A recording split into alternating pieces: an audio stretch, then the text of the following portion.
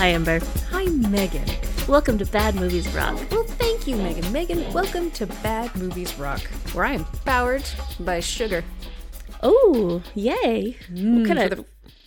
First time in weeks, really. Yeah. Weeks. You Powered have by not. sugar. Yeah, you've not sugared it up in a very long time. I think my eyes are vibrating. You're definitely twitching. Yeah, it's good. It's real good. Are you on that post-birthday high there, Ember? Got that sweet birthday cake high right now. I smothered it in berries too. Yeah, why wouldn't you? It's like probably 90% berries, and then there was cake somewhere under there. Who the fuck cares? Who the fuck cares? Oh, so much sugar. Oh, Delicious Emily berries. oh, thanks, Emily. Thanks for those berries. Mm-hmm. Oh, God. Oh, it tastes so good. Oh, I have so much to say, except none of it's going to make sense, and then I'll eventually crash about halfway through the episode. Great. And then I'll probably get real cranky. Well, I'm glad I'm here for this ride. This will be great. Mm-hmm. Mm-hmm. Megan and Amber's bogus podcast. Most non-heinous. Let's see how many non. Oh, that was 3 nons, so that makes it non-heinous. Yeah. Oh dear. Oh, no, wait, what but have you that's done? good. That's good. Good. Okay, You've so made it yeah, a good podcast. Birthday birthday cake is non-heinous. It's the day after my birthday, everyone. I mean, not when you're listening to this, but while we're recording it. Mm-hmm. Mm-hmm. It felt really important to tell you that. Yeah, absolutely. Just so you know where I'm coming from, you know, Yeah. so you get the context, the perspective that I'm bringing to this recording of Bill and Ted's Bogus Journey. Mm-hmm. Entertainment Justice style. Yes, indeed. Excellent. Megan, Yes, Amber. the day after her birthday, girl demands a summary. Well, okay then. This movie takes place, what is it, like 2 years after, sorry, I turned away while saying that. Hold on a second. Let me try again here. Oh, she was consulting her notes. It's fine. Don't worry about it. That's how you know the information is good, when her voice sort of travels to the side. It just goes over here and, yeah. Mm-hmm. So this movie takes place about 2 years after their excellent adventure, and the boys are living in luxury of their apartment that they're scraping by in, playing still terrible music, because even though last time they agreed that they would finally learn to play their instruments, they still have not invested that time. Their English bibs are still with them. And we then learn that there's a future bad guy that decides to make evil Bill and Ted robots and go back into the past Terminator style and undo all the good that OG Bill and Ted did to the universe, because, I don't know, he hates the word excellent or something. I don't know. His motivations are unclear, except that he wants to stop Bill and Ted. Yeah, and so the movie practically starts with Bill and Ted being murdered and thrown off a cliff. I mean, it takes a little while to get there, but yeah, they straight up die pretty early in the movie. Didn't see that coming, did you, Megan? Yeah, it is rare in a movie, Amber, where in the first half hour or so, the main folks get just straight up thrown off a cliff by their future evil robot selves. Yeah, that does make it a lot more unlikely to see it more than once in your lifetime. Yeah. Mm-hmm. Pretty specific death and circumstances. Right. Yeah. Yeah. And then Bill and Ted meet death, and they're able to bargain with him by playing tabletop games with death until he agrees that he can't take losing to them anymore in a variety of games, and becomes indebted to them. And so it's kind of then the adventures of Death and Bill and Ted, who then go find the smartest creatures in the universe to make good Bill and Ted robots, the only way to combat evil Bill and Ted robots. And then they've got to go win a battle of the bands. And Battle of the Bands, save the princesses, defeat the evil robots. Right. Yeah. And finally learn to play musical instruments, save the world. The end. Yeah, it's because they have to subvert the anti-future, save the women they love, and also not only win the Battle of the Bands, but do so by playing the music that will bring the world into utopia. Right. And it's a very much, the more I think of it, the more this movie is exactly like Terminator, where sending bad robots into the past to fix the future actually makes the future happen that you didn't want to happen. I mean, yeah, without the extra added push of being murdered. Right. Would they have learned how to play their instruments? And would the big bad guy was able to broadcast what was supposed to be a terrible performance to every TV in the world, and then exactly. It ended up being a most non heinous performance. Non. Okay, yep. I think I did it. And that's what healed the world, Amber. You'd think that he would know that, given the fact that he's from the future and wants to change it. So you'd think that all of this would be part of that. That future hadn't happened yet, though, Amber. But that future is the direct result of this past, presumably. But he had to go back into the past to make it happen. You know, Amber, time travel movies are complex always make things. Sense. Yeah. Oh, yes. And like I was going to say, complex and always make sense. You finished my sandwich. Yeah. Yeah, I was really pretty sure where that ham and rye was going. Mm-hmm. I like neither of those things. And yet, I don't care. I really don't like rye bread. What's wrong with rye bread? Whatever that rye is. What is it? Rye? Dislike. Whatever that bread is. What is it? Bread? It's the thing that's bread. It's the part you don't like the flavor seeds of rye. Yeah. Mm-hmm. Okay, that's fine. You don't have to. Yeah. I'm just trying to think of ways to torture you with that information. We'll get back to that. Put a pin in it. Cool. Megan. Mm-hmm. How do the critics feel about this most excellent follow-up to Bill and Ted's Excellent Adventure? Yeah, the Rotten Tomatoes were at 56 for the critics and 57 for the audience. 50? Wow. Yeah. 60 for the critics, 81 for the audience. Wow. Wow. Rotten Tomatoes audience, why are you so mad at Bill and Ted's Bogus Journey? Wasn't it the opposite for last time? I don't even remember. I think the Rotten Tomatoes score was higher. Yes, exactly. Yeah. Rotten Tomatoes was higher last time and Metacritic was in the 50s. I never understand how that works. No, I don't either. Because they're pulling from a lot of the same critics. I know. Not even that many critics on Meta. It's only 10. This is based on 10 reviews. Mm-hmm. Hal Hinson of the Washington Post, 90% scored review. Okay. Blurby is pretty glowing. There's nothing bogus about this locomotivated follow-up. It's a truly excellent adventure, hilariously inventive, grease lightning paced, and dumb bunny brilliant. I love dumb bunny brilliant as a way to describe something. Yeah. And some of the critics thought this was even better than the original, maybe funnier than the original. Wow. And an intelligent expanding on the potential for the surreal is from Lloyd Bradley at Empire. It's ties up all the loose ends, managing quite remarkably to give pointlessness a purpose.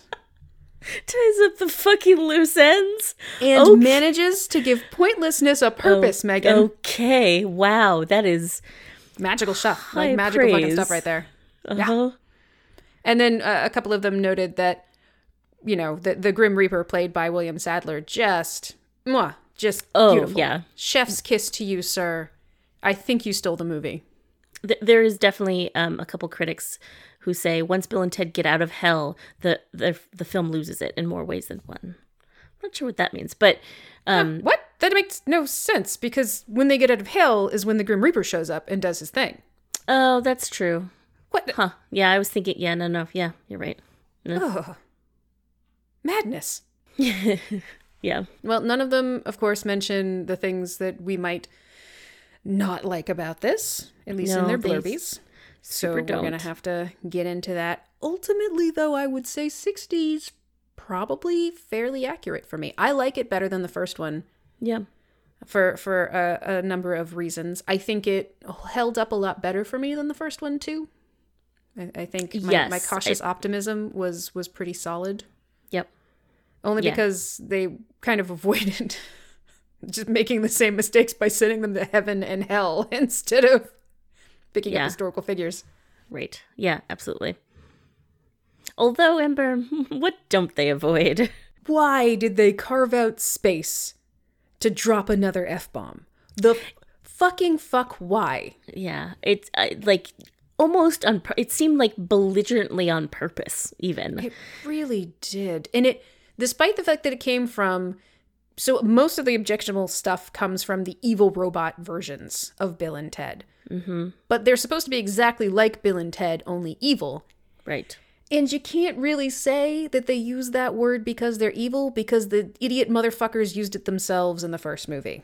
Yeah, absolutely. And it's 100% played for laughs. It's real gross. It's gross enough that it's something I would say, I don't know, maybe dub that shit over. It doesn't need to be in this movie. Yeah. Yeah, how do you feel, Amber, about like deleting or dubbing over bullshit that used to be in movies or TV shows, or deleting specific TV show episodes because they're Oh man, that's particularly non heinous? that's a hard one. Yes, I agree. I mean, I'm kind of ambivalent about it. It happened. It exists. People have seen it. It's part of your canon. You made that choice. You made that choice in a specific time. I kind of feel like just let it be there and prompt conversations like this where I can yell at human beings. Yeah. Have people in the room to tell you not to do that if you're really going to be that fucking stupid. Yeah, I mean, that's obviously the actual thing that needs to happen. Yeah, I mean, if we kind of whitewash it all and make it go away, then we can't have the conversation. Yeah.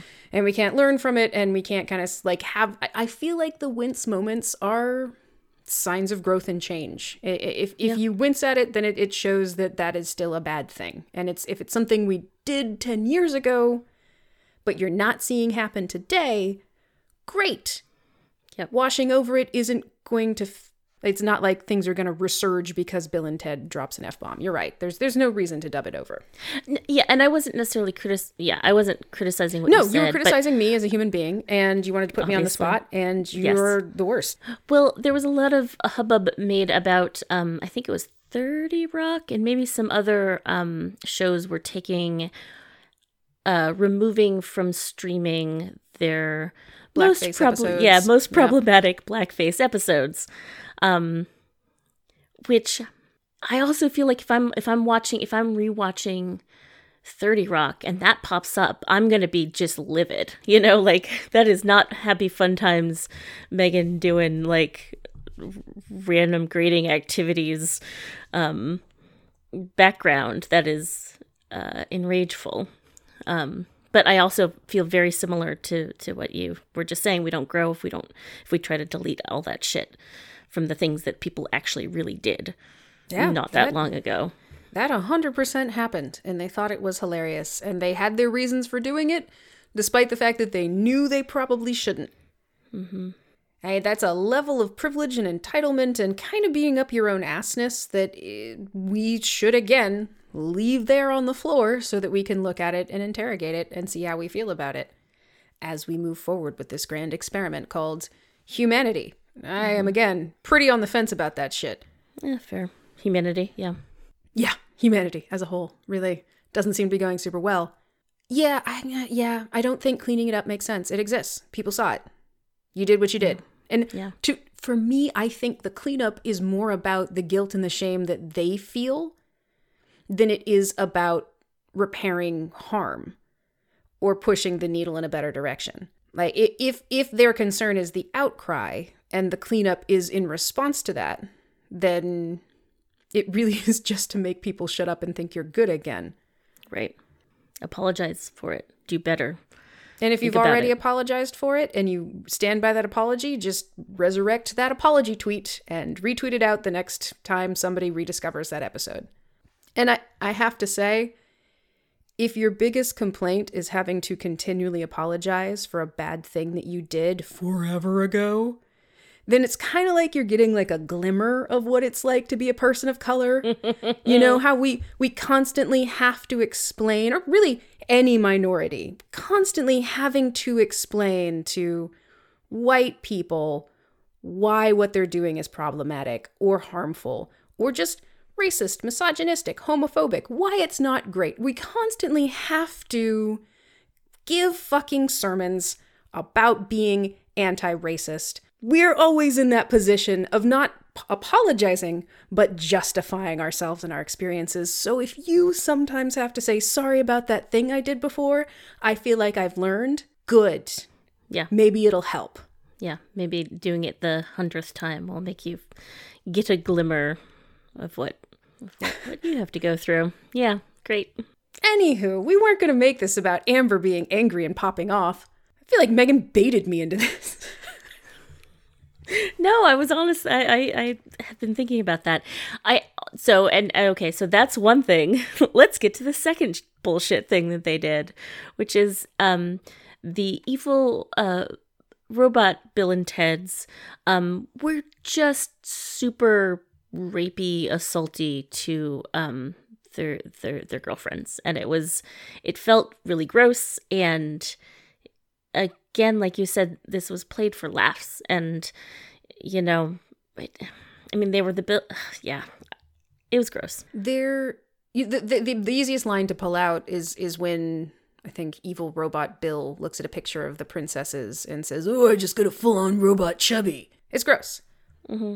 But that's much less troubling than when the two of them essentially are trying to force the very chaste princesses into sex. Yes. That they don't want and aren't ready for. The entire purpose of which is to destroy the real Bill and Ted's relationship with the princesses. Kind of doesn't matter because it's really awful. They could have just been terrible. They were already being terrible. Being terrible and neglectful and crappy. Continue to do that. But I don't want to see those two women shrieking, pinned to the bed by men who are telling them to put out and then breaking up with them because they wouldn't put out. And then later grabbing them by the hair and dragging them off to murder them. Yeah. It's real gross. And talking about having sex with them before they murder them, it is really deeply upsetting. I'm sorry, as a woman. Yeah. Yeah. It's sure, break up with them, cause OG Bill and Ted pain that way. But this was just gross. Yeah. Just super upsetting to watch. Upsetting that it kept going on. Yeah, it was not okay. It was the princesses are already kind of treated sort of like sexual objects. Yeah, they managed to learn to play their instruments, but they never had a problem. Yeah, they never had a problem. But they were mostly just. But they don't say hardly anything in this movie. They don't have personalities. They there's no apology for any of it, or I'm sorry you went through this, or there's no acknowledgement of how terrible any of that was.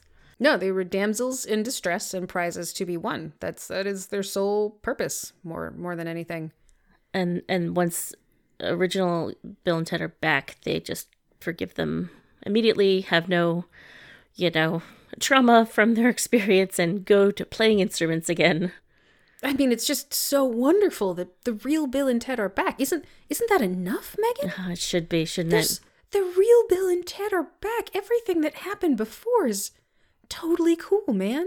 And as if to also just put a hang a lamp on this. The actors who play the English babes are different actors than the first movie. So it doesn't even matter who these actors are. They're just another blonde and brunette.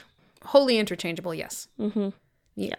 Other than Pam Grier, Pam Grier's in this for about 5 seconds. Awesome. This is fantastic. Love to see her. The hair, the bodysuit she's wearing, perfect late 80s, early 90s MTV awesomeness. Thank you for that.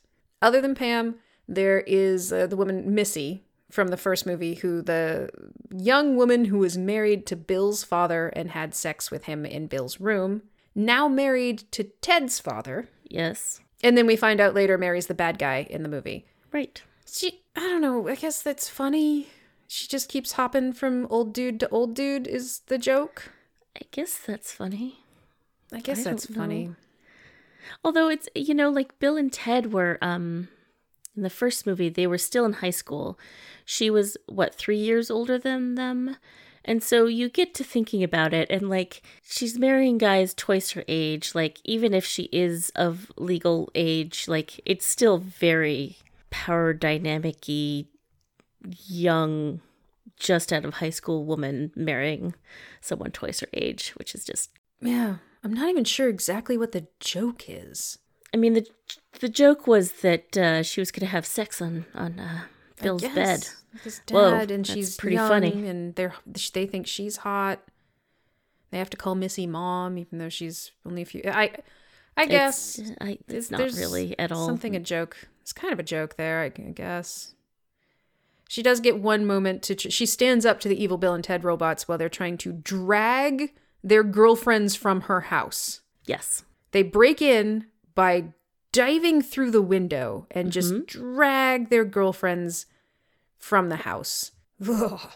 Yeah, none of that. None of that I needed. None of that I wanted. It's thank you for the casual violence against women in your slapstick stoner comedy movie. Yeah, seriously. It's just like take a full step back. Like that's not necessary, not acceptable. So, other than that, yes, just other than that. wild ride. So critics didn't mention any of that, but I feel like the scores weird, were fine right? enough. That's so weird that they didn't talk about those things while Yeah. reviewing Bill and Ted's Bogus Journey. No more than we expected, critics. Yeah, critics. Well, Megan, Yes, Amber. this was your first viewing of Bill and Ted's Bogus Journey. Yes, it was. How did you feel about it? Um, Non-heinous or non-heinous? yeah, good question. I thought there were some really fun parts of it.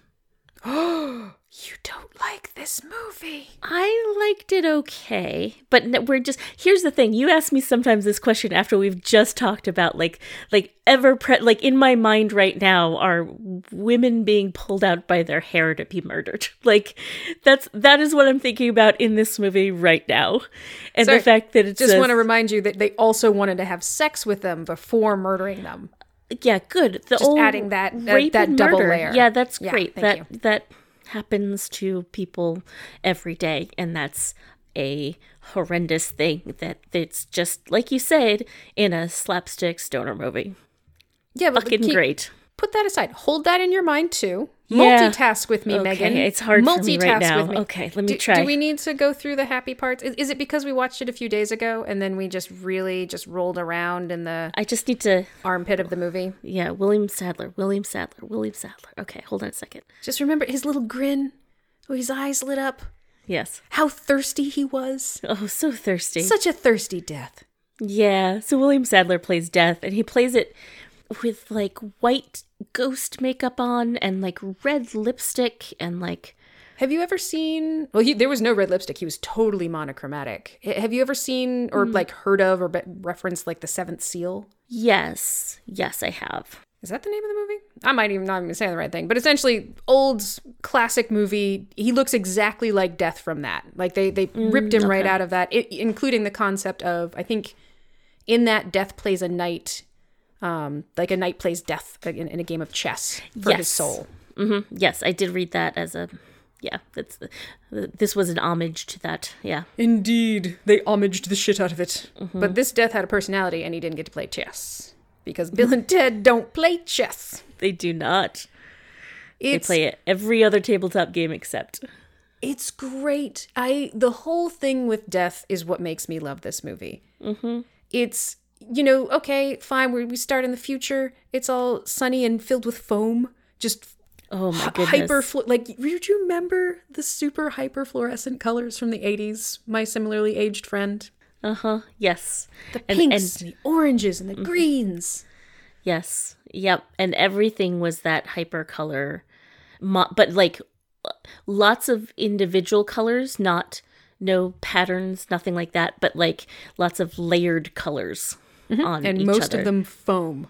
And then also, yeah, like boots that were, 12 times the size as a person would need. Yeah, and think made out of Uggs. foam.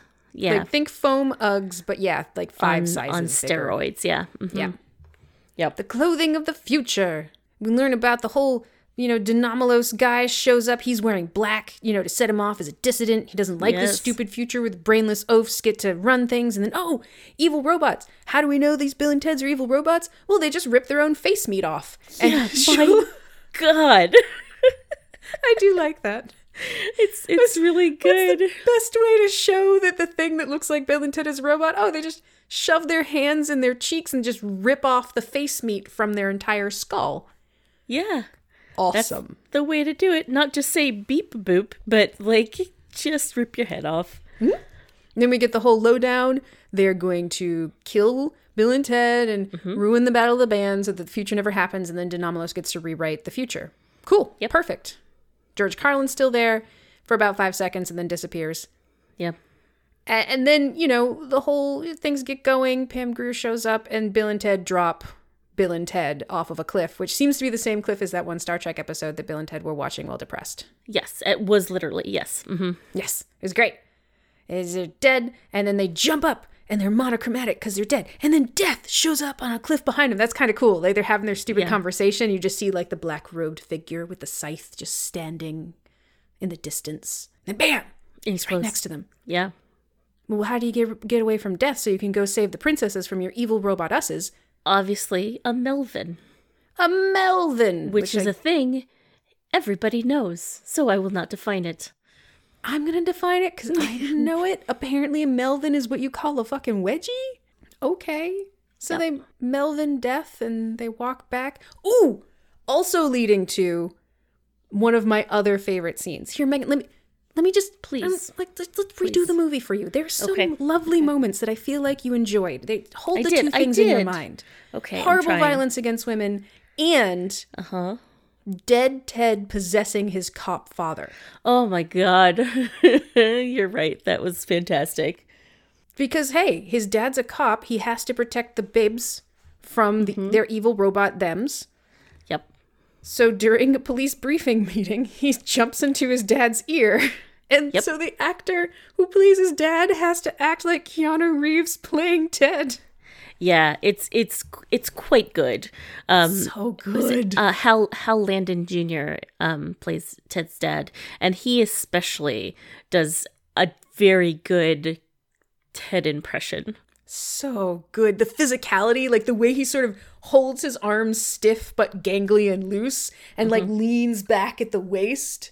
And like even the facial expressions. It's like, my son Ted has been murdered by an evil robot version of himself. You must go save the babes. I mean, the princesses. Yep.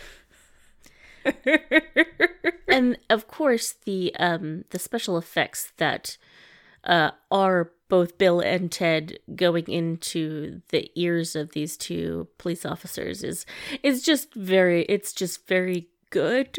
They're fantastic, yeah. Just great. It's high level. The best you could achieve in 1991. Yeah. He did such a good job. And then when they do air guitar, because of course air guitar still exists in this movie, but it's not electric guitars because they're older. It's like acoustic guitars play. So instead of like, it's like do. Yeah, it's pretty good. Yeah, you get. I get it. Stuff. It's pretty good stuff. It's pretty good. And then, of course, so we're getting to death. I have to walk you through this again so that you remember that there are some good moments. Okay. There's the seance. Yes. So they go to Missy, and they're like, okay, if we can't convince the cops, so we'll be able to convince Missy if we crash her seance. But they freak Missy and her seance friends out, so she, of course, being prepared for the presence of evil to show up, reads from her Banishing Evil book and sends them straight to hell. Yep. Where they piss off the devil and then wind up in these, like, I like hell. Hell is very Burtonian.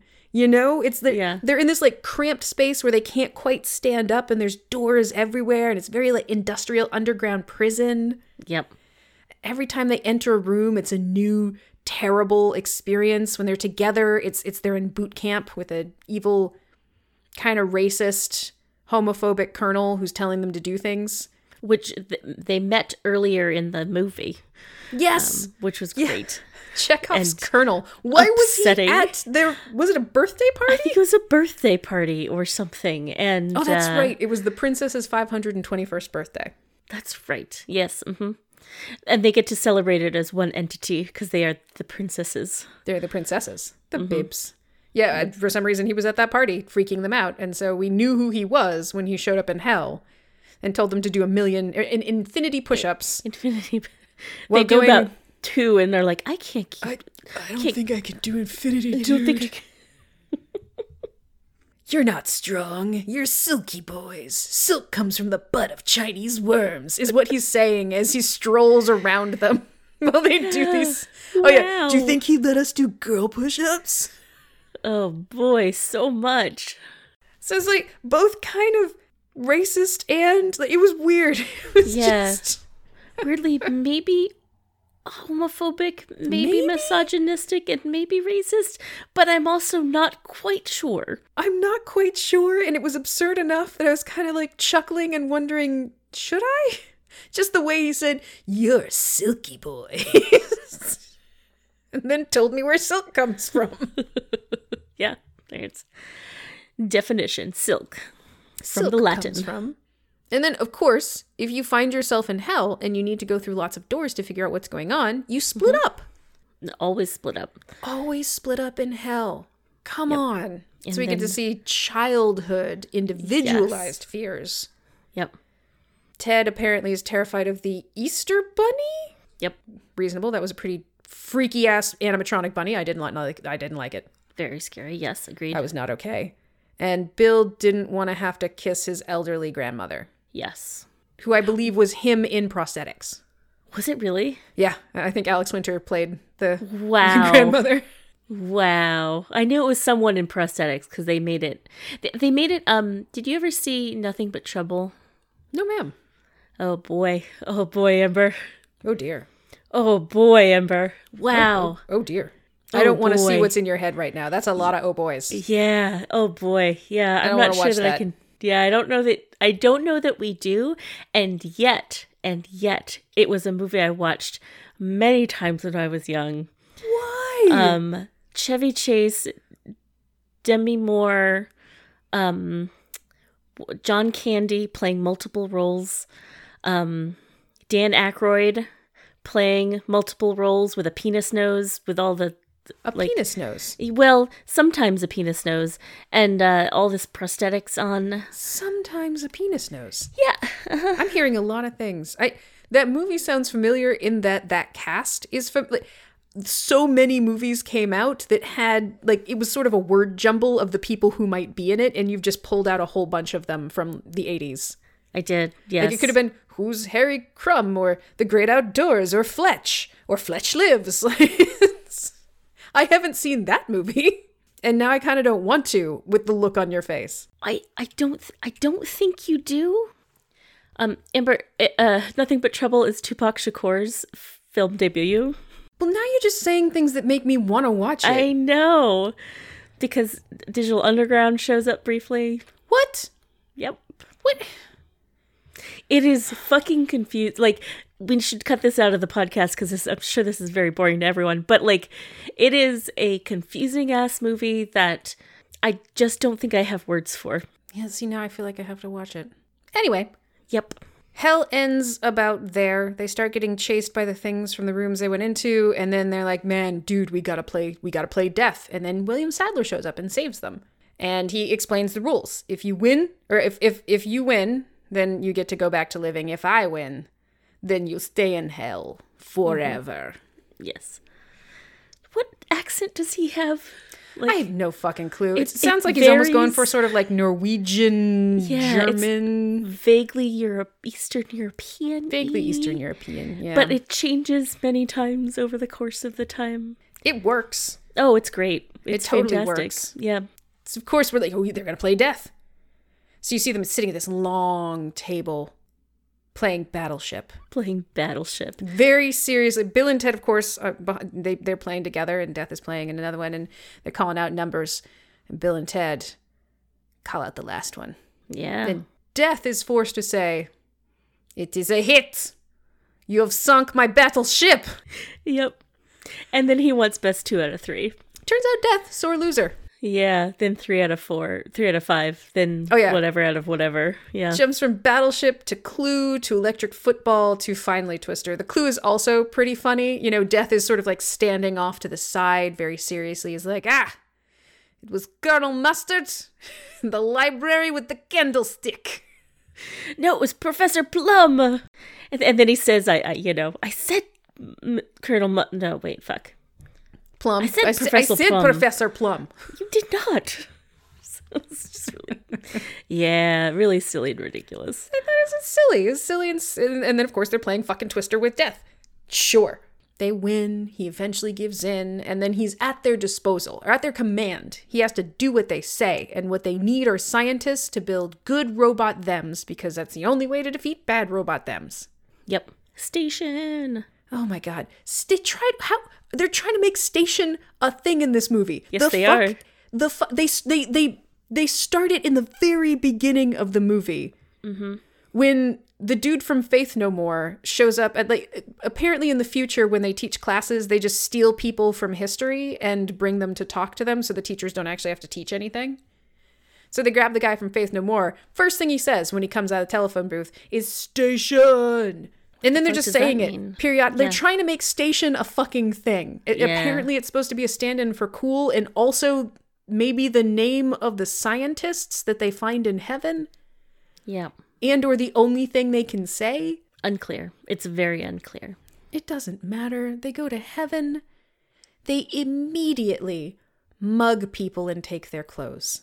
In heaven. In heaven, while they're waiting to get into heaven. Yeah. So they can get in and get an audience with God. Yep. Which they get. Yep. And then they get what they want. Like, yeah, we totally mugged some guys, but we had to talk to you because we died most unfairly. Because most people, when they die, super fair. Just super. Most people, when they probably show up in heaven, are just like, yeah, I had that coming. I will argue that being thrown off a cliff by your evil robot twins from the future, that's a little bit unfair. I mean... But doesn't it kind of balance out the fact that they passed high school by getting access to time travel technology with zero limitations on how they could use it? Yeah, good point. There's balance to life, Megan. Yeah, they had already played with future and past shit, so it's not like it was out of the blue. They introduced the ability. It's sort of like you suddenly get access to time travel. You then have to add getting murdered by evil robot yous from the future to the potential offset death list. Yeah, you make a good point. It's the yin and the yang of it, Megan. Yeah, past history, get murdered later. But hey, God has a soft spot for them. He does. Unsurprisingly, because everybody apparently has a soft spot for these two fucking morons. Mm-hmm. Yes. Yes, very much so. Gives them a map that leads them to these two. Guess what, everybody? The two smartest scientists in all of history aren't human, you fucking speciesist goobs. Yeah, exactly. Is basically how Death is great. Death, I mean, okay, the part where they laugh at him for wearing a dress is stupid. That's just childish and infantile. But when they see that, like, those are the two these two, like, furry guys with great little butts, she's like, oh, you thought they'd be human? Pfft. These guys over here, am I right? All the other people in heaven? Einstein, you get it. Confucius? Yeah, you know what I'm talking about. They're all playing charades together, in case you were wondering what the brightest minds from history do in heaven. They play charades together. Why wouldn't they? Why wouldn't they indeed, Megan? And you can kind of tell, like, budgetly speaking for this movie, these creatures are the only non-human creatures because, you know, it would also be hard to make it like a Star Wars Cantina-esque, like, meeting of all the aliens. So it's just these two stations that are the aliens in this cohort. Maybe most of them wound up in hell. Maybe God is kind of also speciesist, and these were just, like, the best ones. Yeah. The rest of their planet is just in hell. Or maybe these were the only ones who believed in a Christian concept of God, and the other ones are in a different Martian-based afterlife. Could be. Yeah. They also call it the Martians, and I don't know that that's where they're from. Yeah, they did say that, didn't they? They just kept saying it. Yeah. So obviously they go to, like, a hardware store and get everything they need to make Bill and Ted's. Oh, excuse me. not before the two stations run at each other to become one giant station. Yep, in the parking lot. The two little stations Why? run full speed at each other and then merge into this gelatinous, meaty, fleshy, pulsating pile. And then, become a giant big station that then builds the robots. Of course, after Bill and Ted go to heaven, get the stations, come back to life. Death is still with them. Then their to-do list is, all right, first, we go home and clean up. Then we warn the princesses about their imminent murder. And then we win the Battle of the Bands. So you're going to clean up your apartment first and then get around to telling the princesses that some evil murderers that look exactly like you are out to get them. Yeah, at this point, you're fiancés because they proposed to them at the very beginning of this movie.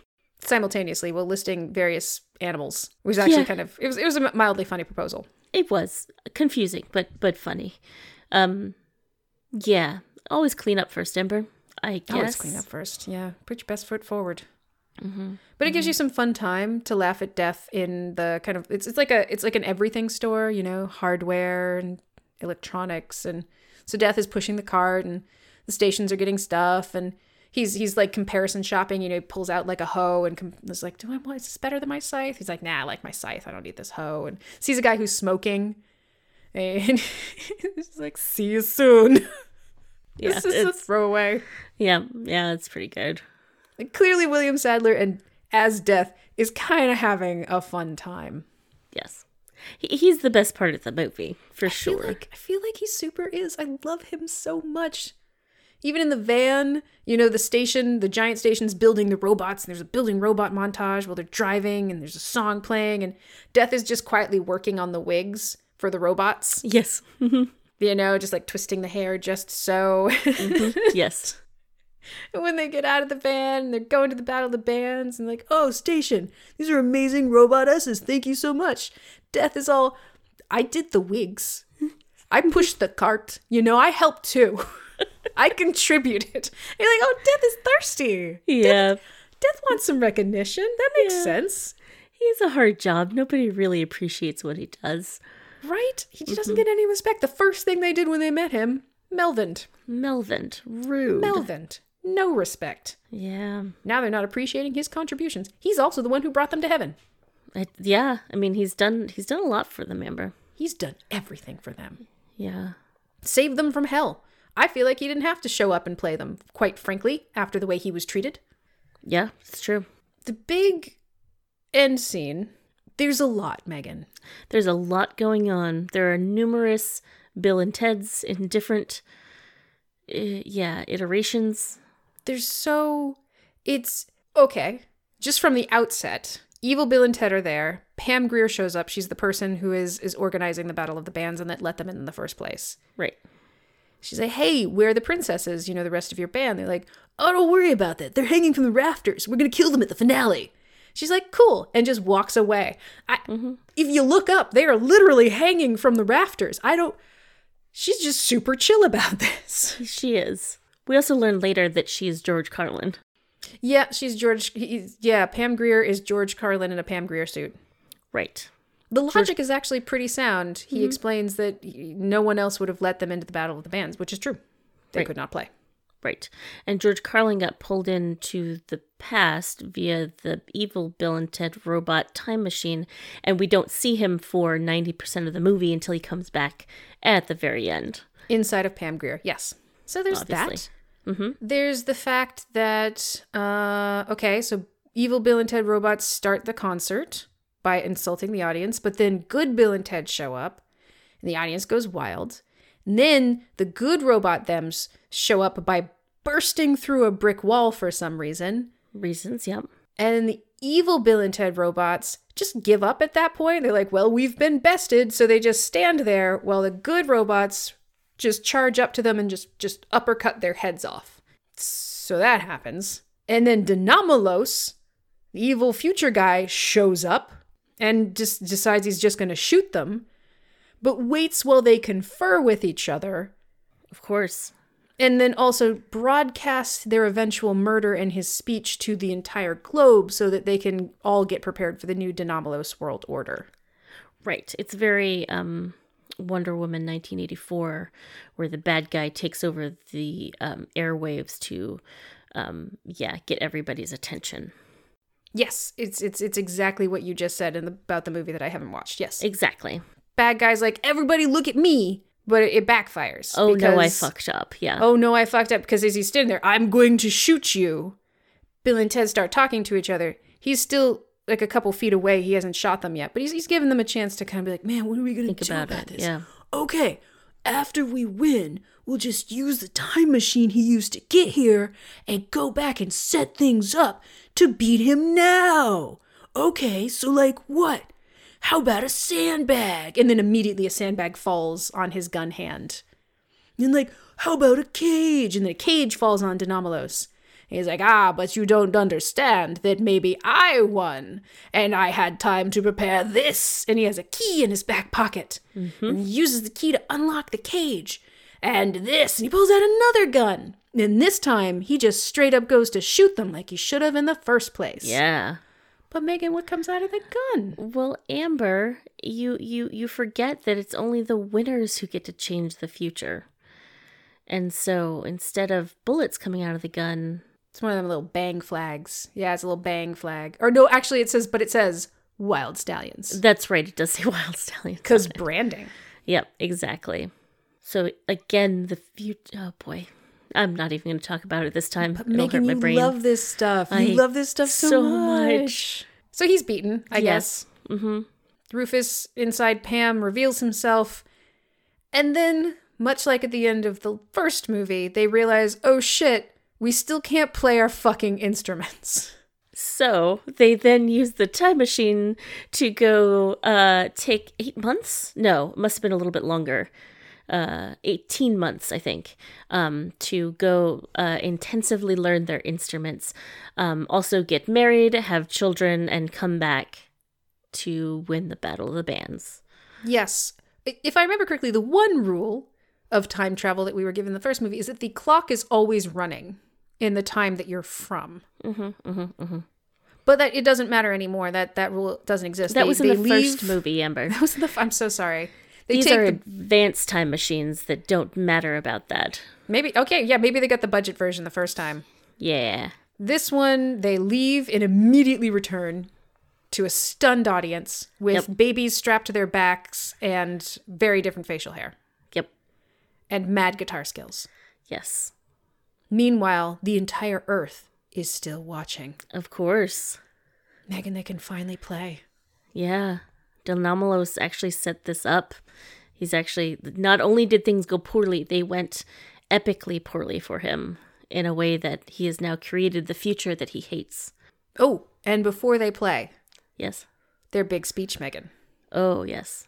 We've been to the past and the future. We've been all over the afterlife. And all we can say is, the best place to be is here.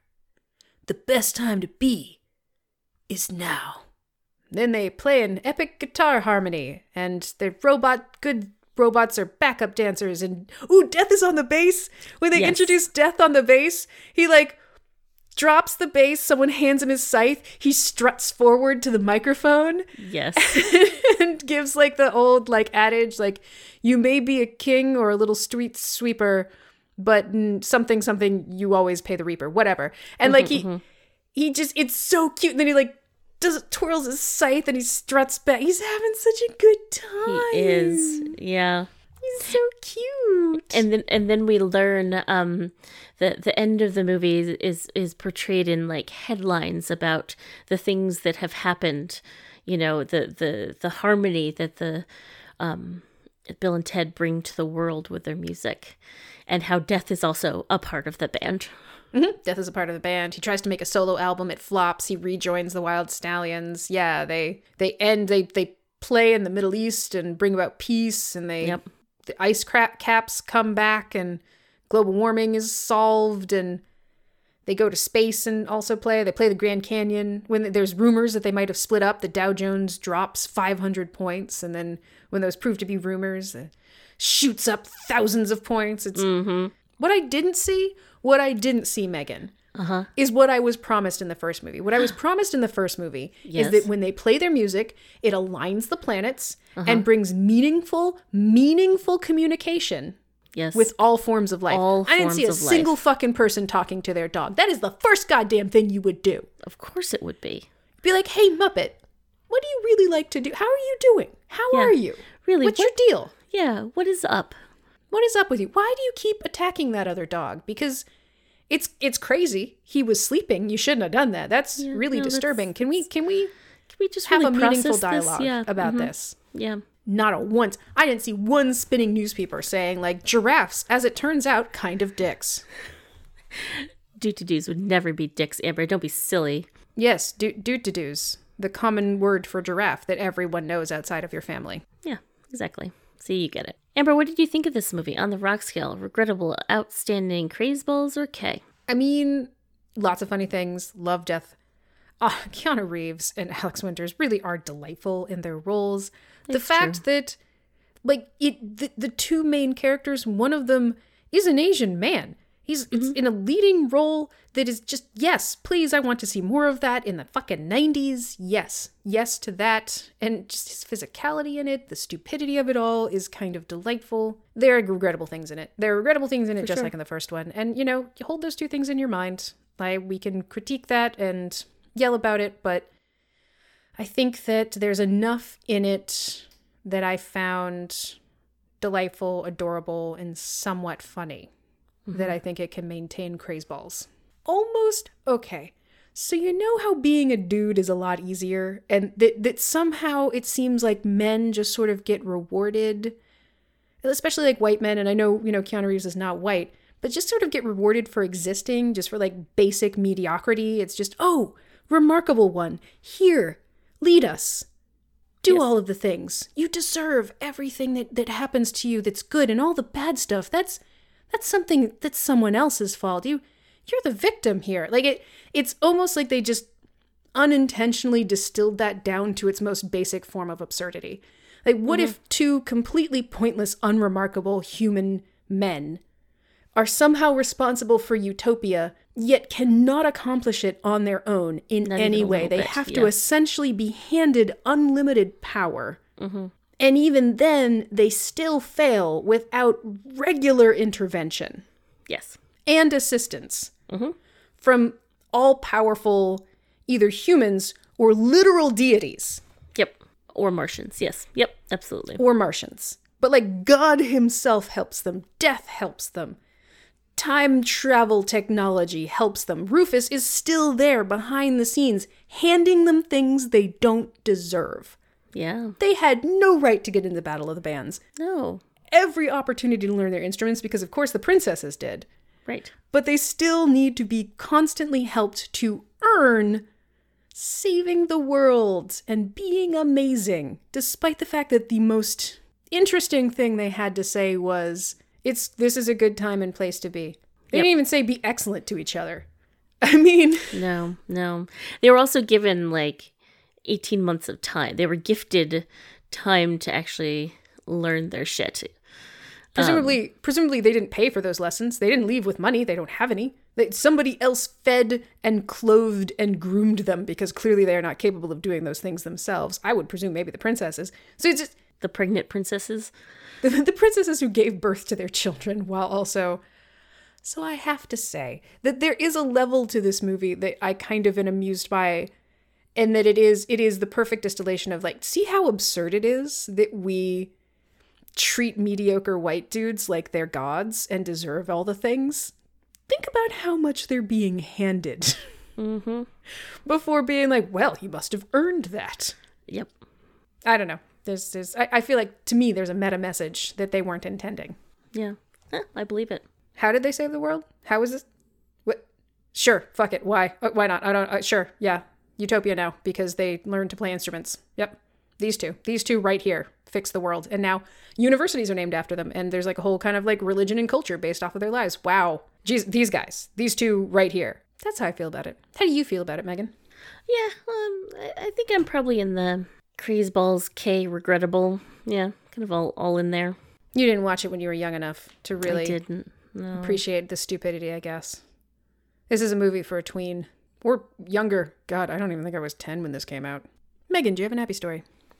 I do. I'm gonna harken back to a old Abby story where she was very little and she was trying to jump and clap at the same time, and then she was saying, "I'm so fancy," when she would neither really jump nor really clap, and certainly not at the same time. And there's a video of her just trying to do both of those things and saying that she's fancy. It's very adorable. The fanciness was attempting to do the two simultaneously? Correct. That would be pretty fancy. Yeah. Amber, do you have a recommendation? Every time. We need to have more guests on. I don't have to do recommendations when we have guests. Let's see. Okay. All right. Okay. So I have already recommended Martha Wells's Murderbot series, but I'm going to lazily recommend. So the first few books were novellas, pretty short. She last year came out with Network Effect. That was a full-length novel. Very good. I'm actually going to reread it right now with my friend because her next book is coming out at the end of April. So yeah, read the Murderbot Diaries and then the two most recent books, which, came out after I made the original recommendation, Network Effect, and then the upcoming Fugitive Telemetry at the end of April. So here's two more books to read that you didn't know about the first time I recommended this author. I still recommend her, and they're longer than the first ones. So you're welcome. And I didn't feel like thinking of something else. They're great sci-fi, written by a woman. I mean, there's a lot of sci-fi written by women, but I feel like the most popular authors always tend to be men. And she just does such really fun, interesting things with the tropes. Some of it is sort of like turning it on its head, and a lot of it is just this no-duh sensibility to it. Like, her world building's great, her humor's solid, her action's fantastic, the mechanics are wonderful, and it really gets a chance to breathe when she does a longer book. So if you are at all into the sci-fi genre, and not like hardcore, like 600-page, you really got to pay attention sci-fi, but kind of tongue-in-cheek, I want to play with this genre a bit sci-fi, I highly recommend Martha Wells's The Murderbot Diaries. Again, but with 2 new books. Megan, do you have a recommendation? Oh boy. I have been trying to recreate my favorite salad from a restaurant that is currently still closed. And the salad at the restaurant is very simple. It is greens with toasted almonds and poppy seed dressing. Literally what it is. It's like a little side salad-y thing that comes with French onion soup. That's barely a salad. That's just lettuce with dressing and almonds. Yes. It is the almond, but it's those combination of those 3 things that is just like wonderfully delicious to me. And then I've been, adding a whole bunch of veggies to it and stuff like that, but it's been delightful. And the salad dressing that I have gotten that most accurately copies that one from the restaurant is Brianna's poppy seed dressing, which has a peach on the cover label. A misleading peach. It's a huge peach on this bottle of dressing. And then in the upper part of it, it says delicious on peaches. And then in small writing, it says does not contain peaches.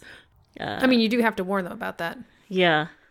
I was actually looking this up, and Brianna's has a whole line of dressings, probably, obviously. But it goes, I was like, oh, there's one that's like a French dressing that has a artichoke on the thing. It's like, oh, maybe this is their thing. They say, they do pictures on the cover of what it's delicious on. But that's not true, because then they have a strawberry dressing that has a picture of a strawberry, an avocado dressing that has a picture of an avocado. They're just fucking with you, Amber. You don't know whether it's good on that thing or contains that thing. I like these people. They're basically Anarchy. gaslighting you. Yes. Wonder if they're hiring. It just seems like my spot. It does.